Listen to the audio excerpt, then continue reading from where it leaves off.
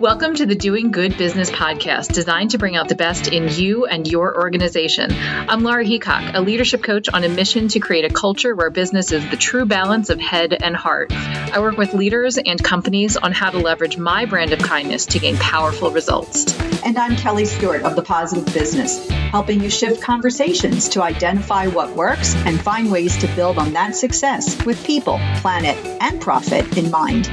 The Doing Good Business podcast is the place to learn about transformational leadership qualities and purpose-driven business practices that are essential to success in today's modern market. You can make the world a better place through business, and the business case for that starts now.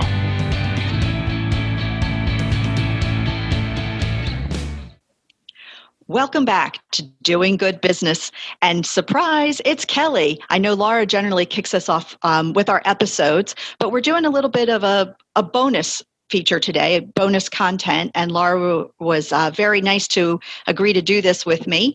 But we really wanted to bring some additional messages to you and some strategies that you could use, because I hope that everyone knows that Laura and I are looking for, finding, and talking to individuals who are going above and beyond every day to make the world a better place by doing good business. I mean, just in this last part of this year, we've talked to Alice Carolina, who's leading a move toward more ethical marketing.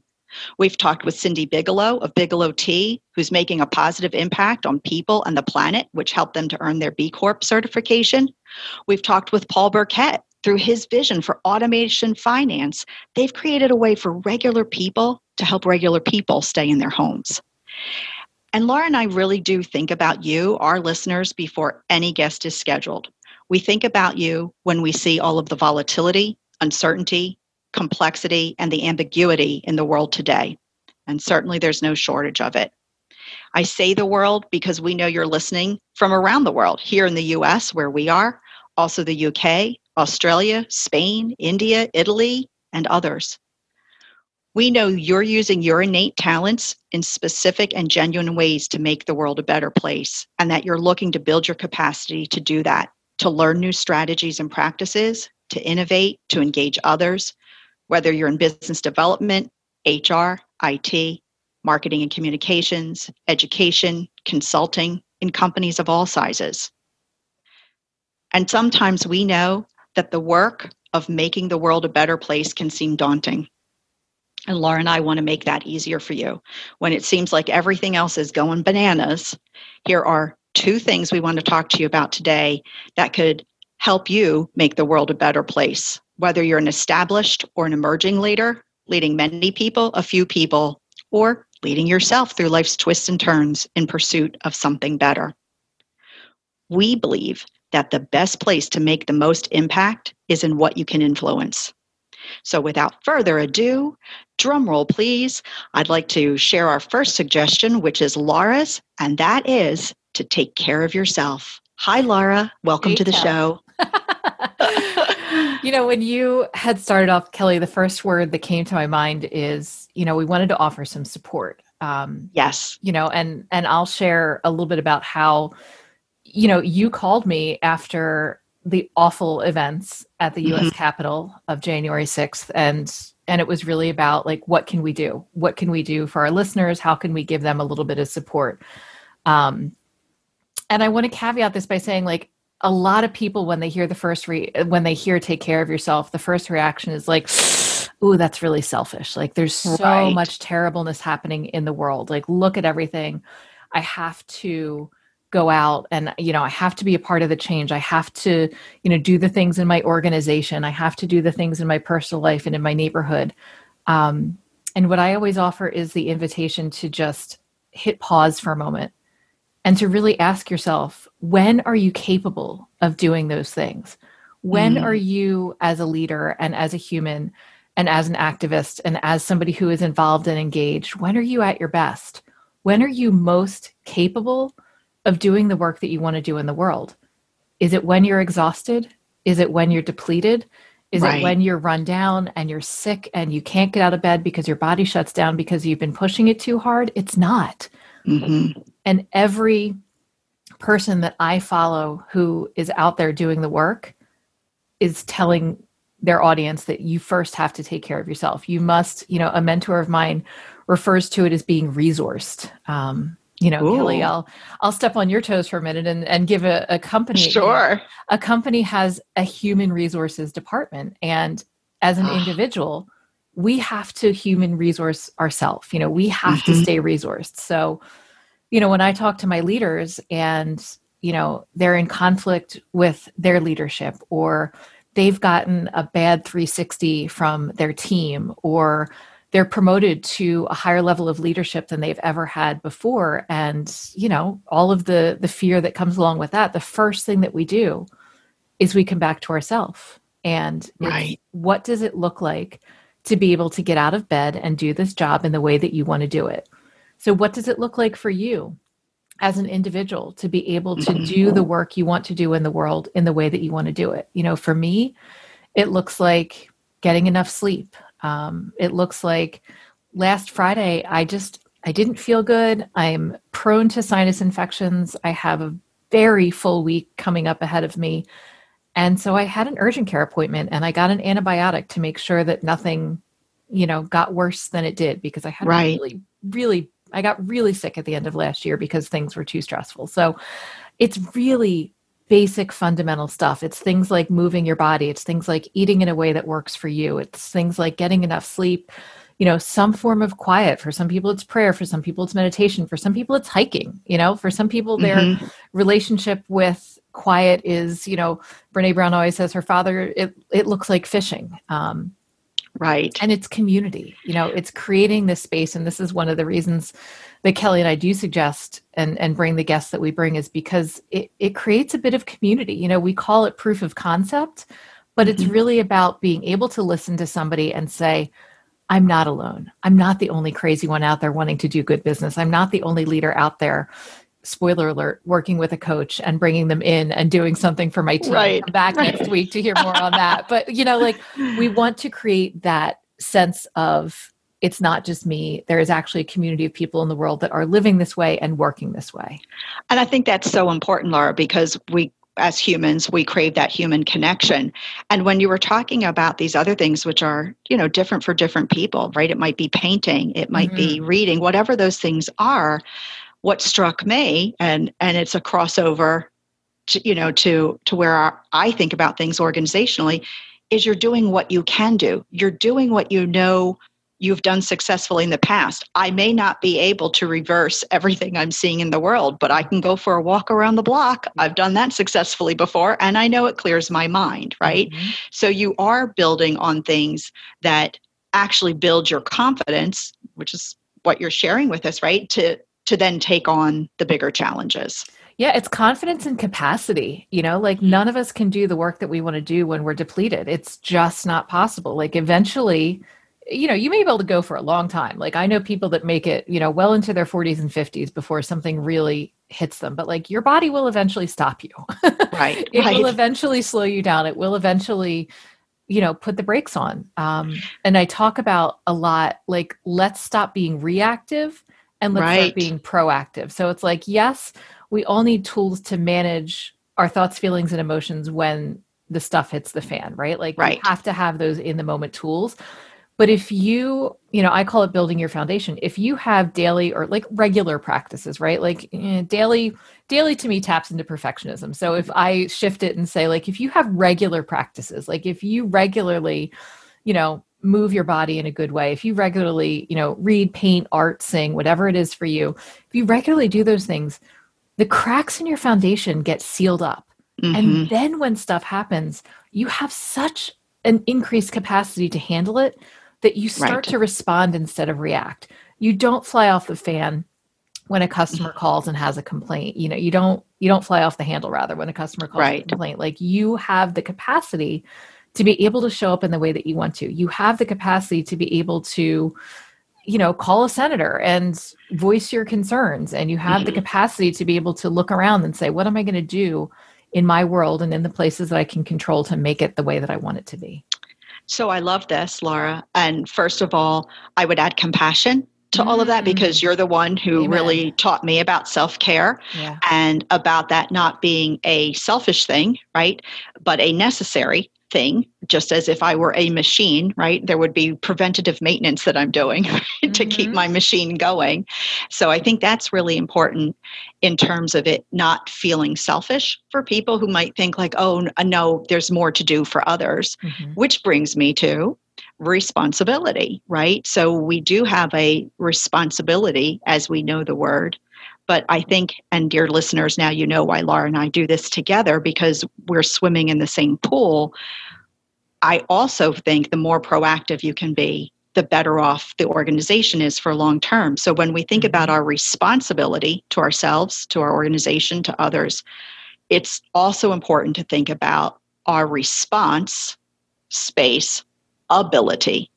What's our ability to respond in ways that are meaningful, productive, right? So that's what I'm hearing in what you're sharing, and also a great segue. If you want, we could. I'll go into the second suggestion if that works. Yes, please, Kelly, okay. Hit us. So, second suggestion, and I'm sure there aren't going to be too many people who are surprised by this intro. Take care of your organization. And it's the same way. We run our organizations, but there's the parallel to what you were saying. Sometimes we run our organizations down, but when we take care of it, that provides us the opportunity to be much more proactive in what we're doing. And so I think for so long now, we focus too much on what's missing or broken. And I will tell you, it is the very first necessary step in creating a new strategic plan is to make sure you're solving the right strategic problem. So we need to think about what's broken or what's missing. But I think we collectively, chronically, stay there too long. And then that stops the creativity from coming in. So we can't do anything that is creative, let alone innovative and compassionate. And these are kind of the hallmarks of what we see with the people who come on the show, right? They're doing very innovative, compassionate things. It's possible, it's profitable, right? It's packed with opportunity. And there are real neurological and psychological reasons for this. When we consider that our organizations are made up of people, we have to be thinking about the neurological, the psychological, the emotional components. But we know that when we can get to a good feeling place as individuals, those inspire good thoughts, good evaluation, good planning, right? Good collaboration. And so that feeds into excellent actions, strategies, and practices. So how do we get there? Well, it's kind of a little bait and switch on my part, and I do apologize because I told you there were two suggestions. Take care of yourself, take care of your organization. But mine, I've got about 4 things to share. That's right. I'm going to add a third. So go. Oh, good. Okay, great. Thanks. Excellent. Okay, so think of a challenge, probably not a hard thing for someone to do. Think of a challenge that's in your organization right now and just hold it there for a second, because immediately I want to ask you to think, what would the positive opposite of that look like? So if you're thinking, boy, we're really having a hard time, people are coming back to work and they feel like, when it's safe to do so, they feel distracted, right? And they feel vulnerable. Well, the positive opposite to that would be that when people come back to work, they feel focused and safe. So if you start designing a strategy to make people feel less distracted, right, less vulnerable, that is not the same as developing strategies that are going to actually take people to an even higher level. You're going to help them feel safe and focused. So that's the difference there, right? So that's the positive opposite. And you could do that with lots of things. Whatever the challenge is, flip it. Have the audacity to imagine, what would the exact opposite be that I actually want to have happen in my organization? And then the next thing you want to ask yourself is, what would it look like if we were working toward this? And the internal dialogue is huge, especially as in a leadership position, but also as an individual. Here's though where in an organization, it helps to bring in more people essential to your success into this conversation, whether that's in your department, your company, maybe you talk to a few close clients, maybe you talk to some suppliers, but you start to ask them, you tell them, hey, this is where we're headed very proactively, right? We're going to this positive initiative that we want to put in place, and we're imagining what this might look like. So one of the first things you can do, because our very well-trained critical thinking brains, necessary, some of the time, not all of the time, want to tell us all the reasons why we can't do that. So the first thing you want to do is really recall a previous challenge that the organization has encountered, that you really rose to that occasion and it was very successful. And think about what made that successful and really start to write those things down. Was it creativity? Was it a really good sense of collaboration? What made that possible? Because when you can identify that, then it helps you to look more broadly at what are the possibilities, right? We're not reacting. We're not just saying, oh no, what are we going to do now? We're saying, what can we do now, right? And so the possibilities might be something that really creates real value for someone else, whether that's your employees or your customers. And so we have to be really curious, compassionate, and confident when we're asking those questions too. One of the best ways that I suggest to people to do that is in your organization, notice anytime someone says thank you. Because they're telling, if it's genuine, right, record right in that moment, why are they what are they thanking you for, and why are they excited about it enough to thank you for it? Because you're going to start to identify, oh, that was real value I brought to someone, and you're going to start to identify more of your organization's strengths.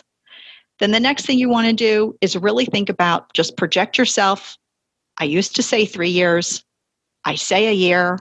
I think sometimes I should only say 6 months, but project yourself at some point into the near future and ask yourself, what story do you want to be telling about this challenge and how you proactively met or exceeded this challenge or took your organization in a way that you wanted it to go?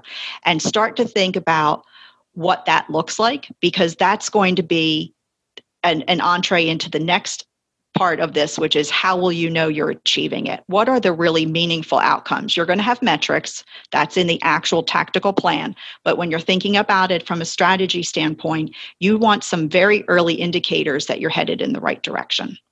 So that gives you a really firm footing to move forward with. And so you take your challenge, you flip it, you think about another time when you've done something really successful, the organization's done something successful. You think about all of the possibilities and ask as many people, what might be possible if we did this? What might be possible if we did that? I just learned about a company the other day who is taking excess algae, making shoes out of them, and then when the shoes are done, they can go back to being algae, if I got that correct. Wow. Exactly, right? What might be possible? Where do we want to go, right? We want to set that aspiration for what's the positive thing. Forget about the challenge. The challenge was just something that started your creative thinking. What else might be possible, and how do we know that we're succeeding? How do we know that we're taking a few steps towards making that happen? And bonus points if it's also good for people on the planet. So I'll take that to the personal level for a minute. And sure. There's an amazing book, and I recommend it to all. I usually actually buy it for all my female leaders and send it to them. It's called Playing Big, and it's by a woman named Tara Moore. And in that book, she has an exercise, and she calls it the Inner Mentor exercise. And it is the personal version, Kelly, of what you just described for the business. It is, imagine yourself 5 years in the future. And get really, really clear, like visualize it. What does she look like? What is she wearing? Where is she? Who's around her? What do her days look like? And just get this clear image of herself. And I am dramatically oversimplifying it, but the crux of it is she becomes your internal guide and consultant, and you get to check in with her. Exactly. What would this inner mentor in this moment, like if I imagine my inner mentor 5 years in the future, what does she advise me for this particular moment in time? How does she, what decision do I need to make to actually get to that place? And it just becomes this ongoing cycle and this iterative process of, thinking about where do I want to be in this, future moment in time that I've identified? How does it look? And now what do I need to do in the moment to get there? What is the decision that supports me getting to that place? So important. And again, today anyway, our organizations are made up of people, right? Yeah, so it's so important to bring that into it, because here's why, right? In the organization, if you're not thinking about that aspiration, if you're not listening to that inner mentor, you could meet today's challenge, but you may have done it by cutting costs, laying off, shutting a division down, finding ways to reduce your tax bill. That's a subject for another day.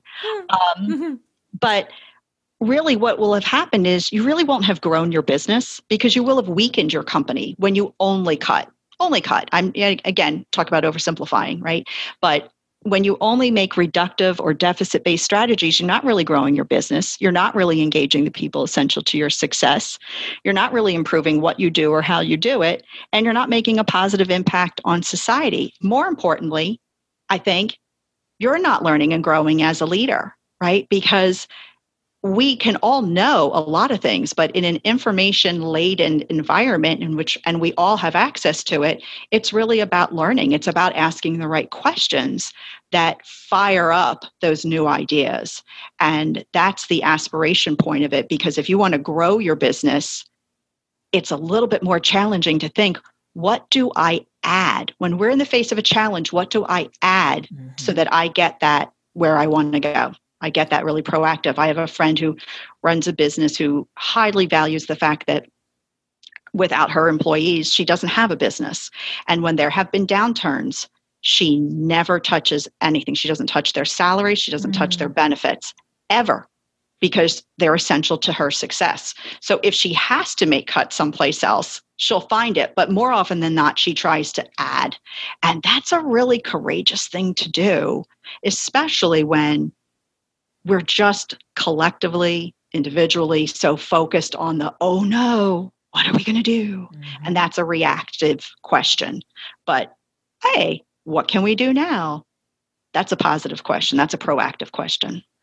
Yeah. And I love, so that combats the negativity bias. Like we're all, so many people, you want to look at the highly creative people in the world, the disruptors, right? The people that we've mentioned, the Ubers, the Airbnbs, like the people that truly seem to think differently. And it's like, well, how do I get there? How do I start, or maybe sometimes you're thinking like, well, I'm not, that creative. I can't think that way. It's blah, blah, blah. There is work to be done. And the process that Kelly just laid out, like that's the how, right? So if you want to tap into that creativity and you want to start thinking differently, you have to combat, and I'll take it to the individual again, you have to combat that negativity bias, which is not to say like, we're not like spiritually bypassing. We're not, I talk about the and instead of the or. So it's like, yes, this is really hard. And I'm still sitting in my home drinking a cup of coffee and, feeling really happy in this moment. You know what I mean? Like there is always an and to look at.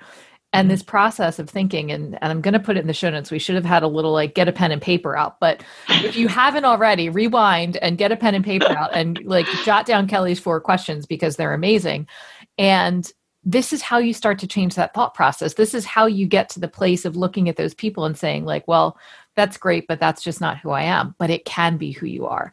And it does take work because it's just biological wiring. Like we are, like at the very most simplistic level, our brains are wired to keep us safe. And safety says, hoard the food, hoard the money, hoard the toilet paper, don't take risks because there could be a saber-toothed tiger around any corner. But really it's just, Facebook and Instagram notifications that are sucking us into this negativity space all day. So really creating the space for yourself to do this process and work this process and make it a regular part of your personal planning, your strategic planning. That's how you start to compensate for the inherent wiring. And that's how you start to change your thinking and your company's trajectory. Absolutely. And so, because I love the word and too. I mean, and it's a practice, right? But and you don't have to go it alone. You do have people who have a stake in your success in the organization, right? There are other individuals, other companies that rely on your company being successful. And contrary to popular belief, they probably have a genuine desire to help you. They're just often not asked because this goes back to the traditional leadership would tell us we have to have all the answers. Modern leadership is increasingly tracking toward you have to know where to get the ideas and the information, right? You don't have to have all the answers, but it's about synthesizing those ideas. It's about having the long-term vision for the organization, or in case of what you're speaking of for yourself, right? And then finding out, let it be that journey. Let it be a happy journey where you're asking, what might we do here? Hey, what do you think about this? Mm-hmm. What do you like about this? What are your suggestions for making it better, right? And then you can build on this collaborative nature, and you will be phenomenally surprised by the responses that you get when you ask questions to which of your team and others that you don't already have the answer to. And I think personally, this would be, your friends, your family. You might have a way of thinking about yourself that other people don't see you that way, and until you ask them, hey, what do you think I'm good at? Or where do you think I could go with this? Then you're going to get even more ideas. And I think, that's kind of the subtext to the connection that has been made possible through social media is that, again, looking for the silver lining, we do now have connections to people. You can reach out to more people than ever before to ask them about these things and to get ideas. And why wouldn't you?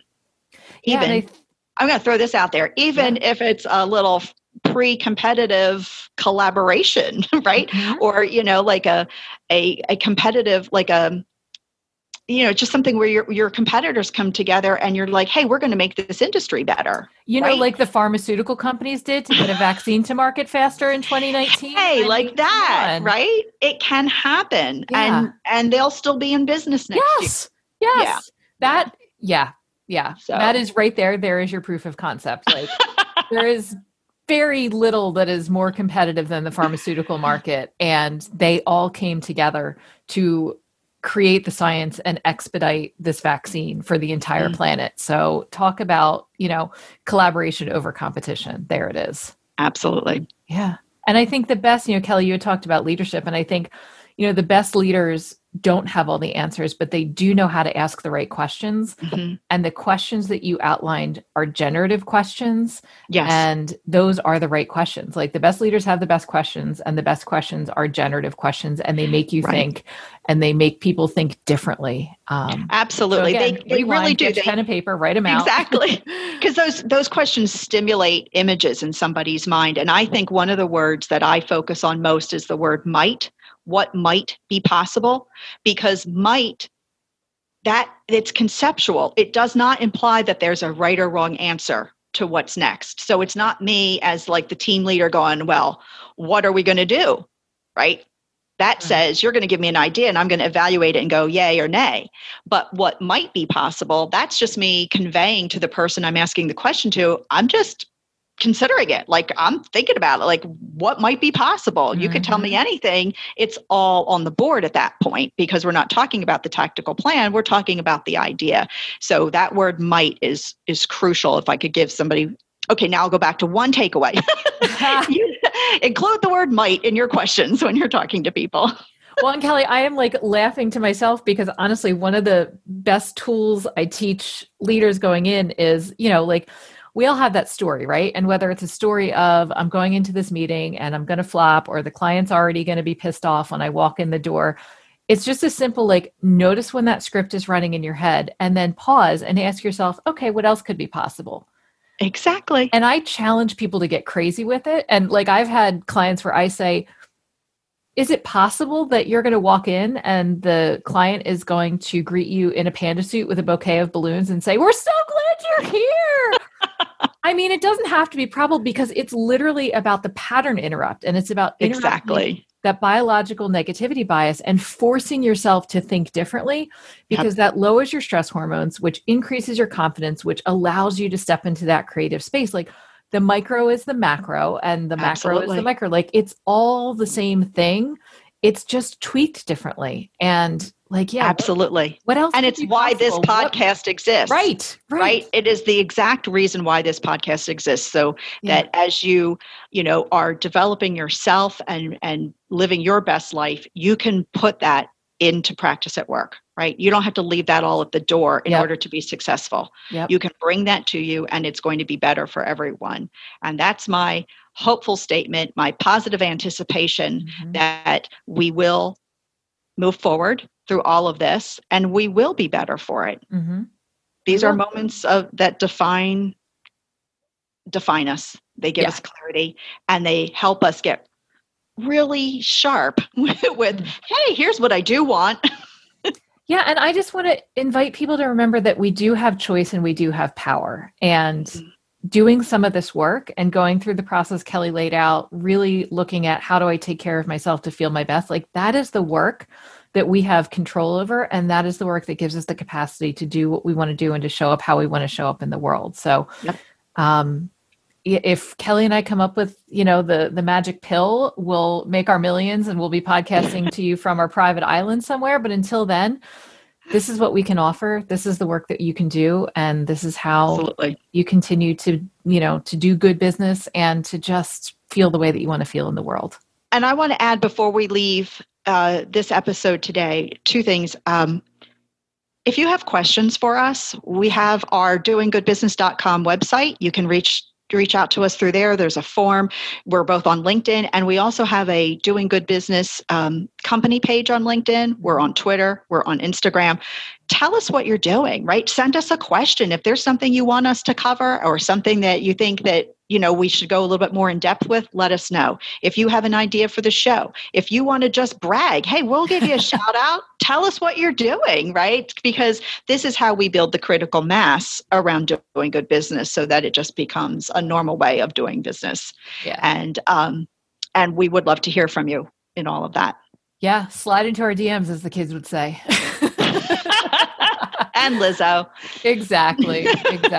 And, as always, tell a friend, please rate and review us. Thank you for humoring our bonus episode. We hope this was really helpful. Yeah. And we hope it was digestible. And again, save it in your podcast app, come back to it because it does take time to start, to implementing these practices into your regular life and into your regular business practices.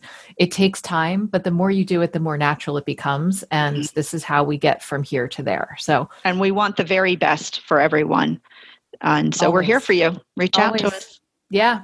All right. Thank you, everyone. And oh my gosh, we can't wait for next week. I'm going to leave it at that. It's a new and exciting. Talk about the example that proves the rule. Exactly. Tune in for next week's podcast. It's going to be awesome. Yep. We will see you then, or hear you then, or you'll hear us then, or whatever it is that we're supposed to say. Have a great day. Have a great week, and keep doing good business. Thanks so much for listening to this episode of Doing Good Business. We hope you'll tune in regularly, leave a review wherever you listen to your podcasts, follow us on Instagram, LinkedIn, and Twitter, and most importantly, tell a friend or a few. It's how we can build the critical mass to make the world a better place through business. The Doing Good Business podcast is brought to you by Laura Heacock of Laura Heacock Consulting and Kelly Stewart of The Positive Business. Learn how you can work with us at doinggoodbusiness.com/the-hosts. Let us know what you like about the podcast and what else you'd like to hear about through our online form on the contact page of doinggoodbusiness.com. We'll see you next time.